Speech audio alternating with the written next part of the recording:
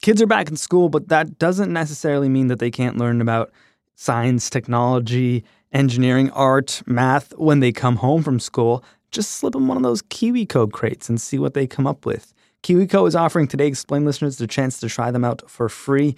To redeem the offer and to learn more about their projects for kids of all ages, go to kiwico.com/explained. There's a never-ending, in-your-face kind of fight in the United States over abortion, termination before birth. But there's an under-the-radar battle being fought over termination near death, too. Something called death with dignity. The federal government leaves it up to states.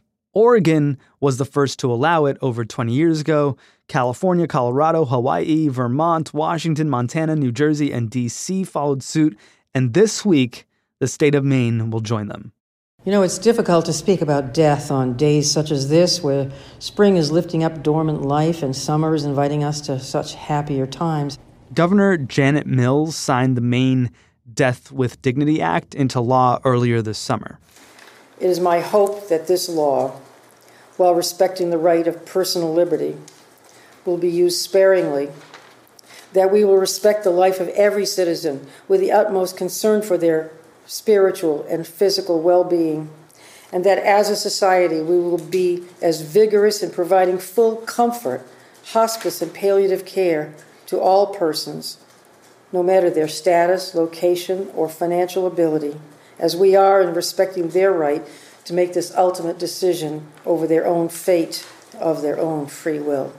Just like pro-choice and pro-life, the terms most people use in the abortion debate, the phrase death with dignity is divisive. So we have aid in dying, assisted suicide, euthanasia, if you want a throwback. Allowing people to end their lives, hasten their deaths prematurely is very controversial for religious people, for advocates for disabled people. They have a very difficult time with not letting people just achieve what they call a natural death. Jonelle Alicia covers end-of-life care for Kaiser Health News. One thing it has is people who choose this option are very wedded to the concept of individuality and determining their own fate. So that might be a big factor in these places all across the country. How do the laws work? What exactly do they allow? So you have to be deemed mentally competent, and you have to have a terminal illness with a confirmed prognosis of having 6 months or less to live. And it's with a certain types of illness. Dementia doesn't qualify, for instance.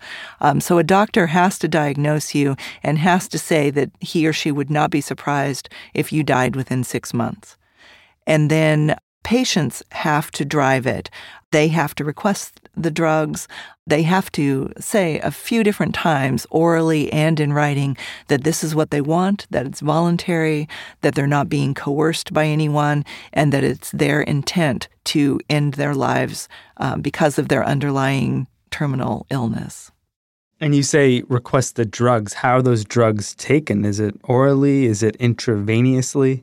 No. One key factor is that the patient has to be able to self-administer the drugs. They have to be able to ingest the drugs themselves. And that's a tricky thing. Like for people with ALS who could lose the capacity to swallow, sometimes they have a narrow window when their condition will even allow them to use medical aid in dying, even though they qualify for it. But a key factor is that no one can give the drug to the patient. There's no injection allowed.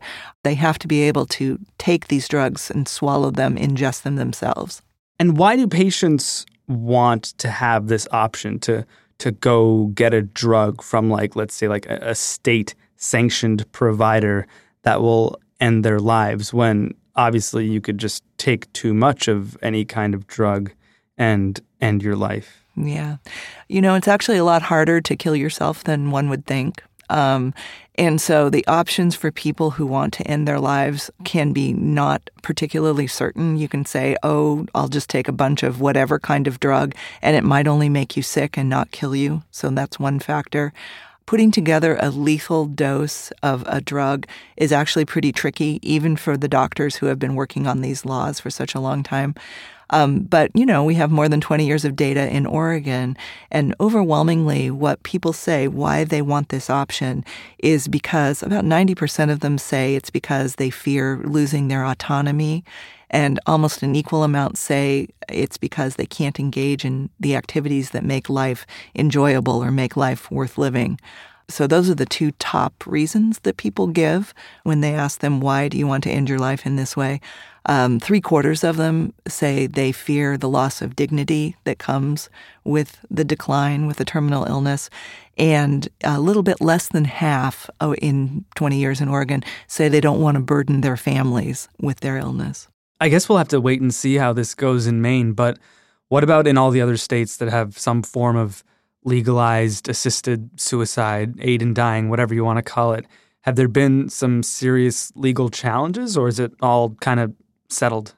So it's by no means settled. It's controversial almost every time it goes before the public. Colorado legalized medical aid in dying in 2016, so it's only been there for a couple years. Not a huge number of people have taken advantage of the law yet, or used the law yet, I should say. And the situation in Colorado is there is a man, Neil Mahoney, who just found out in July that he has terminal cancer. Basically, he said you have esophageal cancer. He says non-operable. And he is a former Catholic who no longer shares that religion and who wants the right to end his life. I want to make sure I have some kind of control over this, at least make it as easy on my family as possible. He watched his mother die a terrible, agonizing death, and so it's legal. He voted for it in Colorado, and so he wanted to use it. His doctor, Dr. Barbara Morris, works for Centura Health Corporation in Colorado, and it has a policy that says that its providers aren't allowed to participate in aid in dying. The issue is that Dr. Morris and her client, Neil Mahoney, they said that the hospital's policy went beyond what the state allows. So the state law allows an opt-out where entities like hospitals, and like a third of the hospitals in Colorado are religiously oriented, religiously run, and they have said, we're not going to do this. And they're allowed to do that under the law. They're allowed to say, we don't want to do this. But the law stipulates that they can tell their doctors that they can't write prescriptions for aid in dying to be used on the premises. It doesn't say anything about writing prescriptions for patients at home. And so Dr. Morris and Neil went to court to clarify that, to say, hey, is this policy broader than the state law, and does the state law apply here? And what happened is a few days after they filed that lawsuit, Centura fired Dr. Morris. As it makes its way through the court system, might it have implications in other states? There's the idea. The legal scholars I talked to said that this is increasingly an argument that conservative religious entities are making, that the First Amendment protections allowed by the Constitution actually overrule any particular state law that might be enacted. And they expect that to be an argument going forward. I mean, whether it goes to higher courts, remains to be seen. And here in the United States, where you've got a few states that allow it and most of the states that don't, what happens to all the other people who may want this option but don't get it? Well, in the recent years, we've heard stories about people moving to states where aid in dying is legal. I'm sure folks will remember the story about Brittany Maynard, who moved from California to Oregon because she had brain cancer in order to access the state's law. On New Year's Day 2014, to my great shock, I learned I had brain cancer. Despite the efforts of advanced medicine, my cancer is aggressive and currently without any cure. It's really difficult to do. You have to establish residency while you're this sick. That's not a thing that a large number of patients can do. People who are dying in other states simply don't have the option. And I guess I have to say that even in the states where this is legal, it is highly controversial. And patients like Neil Mahoney in Colorado, now he has lost his primary care doctor, and he still would like to be able to use the law, but it's very difficult for patients to find doctors who are willing to participate in aid in dying. Many doctors just don't want to do it. They feel like that's not the purpose of medicine. They feel like it's outside the scope of medicine. Now, some doctors, they feel compassionate about the patients who are dying and feel like this is a help to them. But medical societies are divided about whether this should be allowed or shouldn't be allowed. So even in states where it's legal, patients can have a very difficult time accessing the law.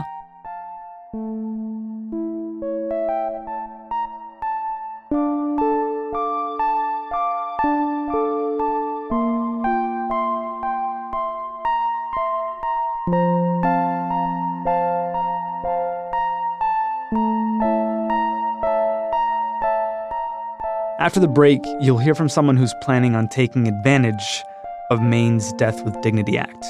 I'm Sean Rameswaram. This is Today Explained.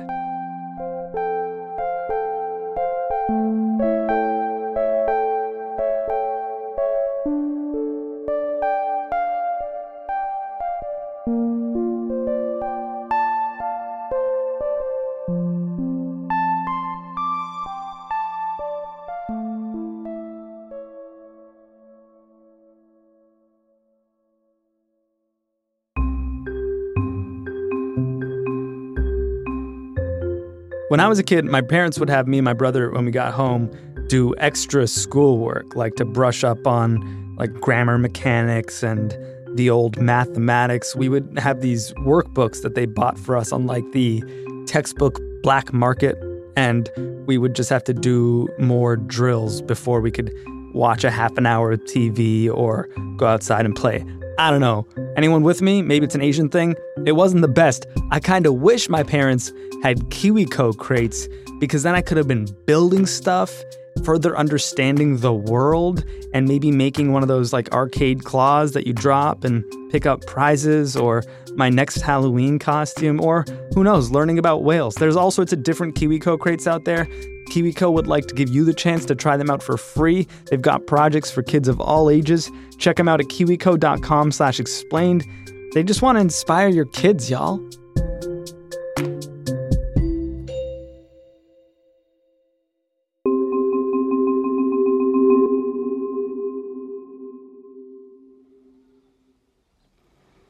Okay, my name is Cyndie Rogers, and I go by Cyndie. I'm 69. I'm from Gray, Maine. I've lived in Maine my whole life. I care about death with dignity because this is what I want for myself. In 2015, I was diagnosed with follicular lymphoma and underwent in 2016 chemotherapy for 6 months for that. And then in 2018 of November, I was diagnosed with invasive carcinoma of the right breast, and I had those 2 sections removed and underwent radiation. When I first learned that I had cancer, the lymphoma, I was planning my funeral. And I think that's common with anybody when they first learn that they have cancer. See, I live by myself. And so when I was first diagnosed, I was it was 3:00 in the morning. There was nobody to talk to. My family's in bed and I didn't want to interrupt them. And so I started a Facebook page. I'm holding your hand, Sin. So when I started feeling scared and feeling overwhelmed, I would write that on my Facebook page. Yes, I'm scared, And I would get so many positive feedbacks and posts. Then I would look at that and I would say, gosh, if they could be that positive, I guess you can, Cyn. And it helped. It especially helped during the times like when I couldn't sleep or when I really felt down. But it makes you start to think about your end of life where before you don't. It's like anything. When you hear the word cancer, you don't take one day for granted. You live each day to its fullest. I have a bucket list. My high school friends and myself, we got a tattoo. My tattoo is a heart with part of the heart has dog prints, and then there's flowers on the other part, and then it has a trailing vine of flowers and leaves. It hurt though, dear. It hurt. It definitely hurt when I had it done, but I'm so pleased with it. We have spent a couple of 3 days on the ocean. We even tried marijuana. We never had tried that before, so we tried that. You know, your day gets so caught up in work and, you've got to clean your house, you've got to do your grocery shop, and you have to do everything, and you're just busy. And when you have a cancer diagnosis, you look at the sun every single day and say, wow, that feels warm. Oh, that makes me smile. There's what the big difference is. And that's everything in life, dear, not just the sun.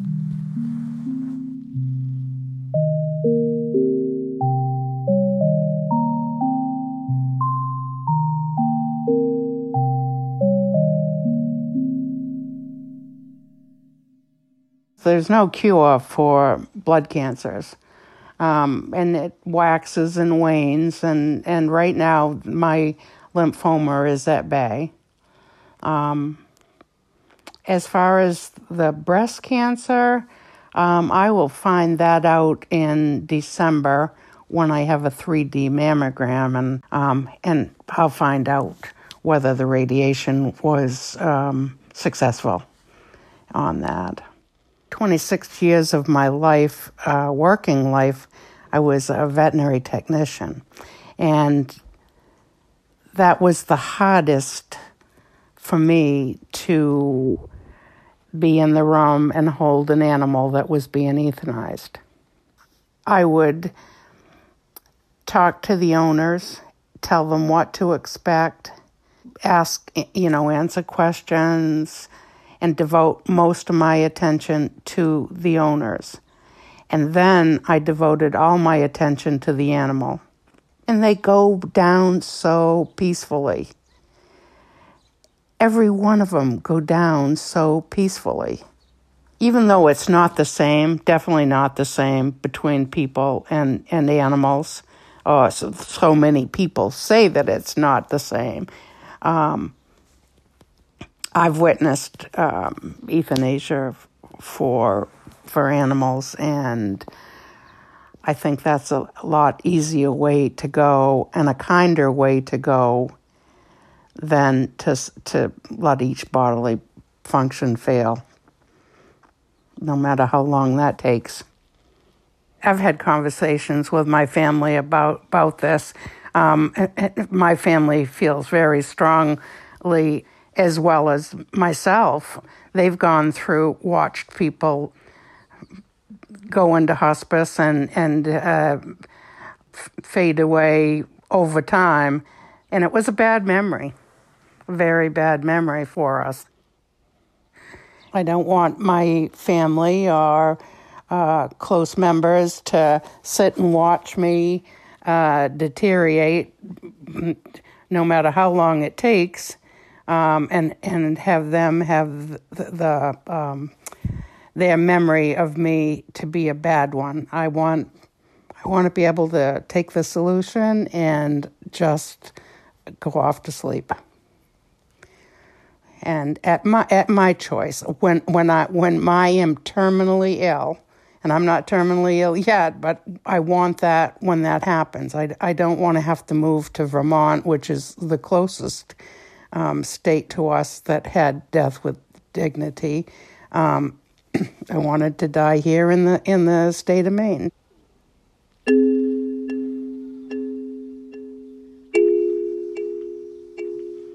They say it's suicide. I've heard that. And maybe it is. But it's no different than doctors giving unlimited amount of morphine until somebody passes. And in Maine, we've tried to pass this many, many times, and it got defeated. And this time it passed by 1 vote. Well, I know with me, I'm going to live every minute to my fullest until I can't. And I'll know when that time comes. I'll feel it. I mean, the science will tell me, the doctors will tell me, and I will know when I'm ready.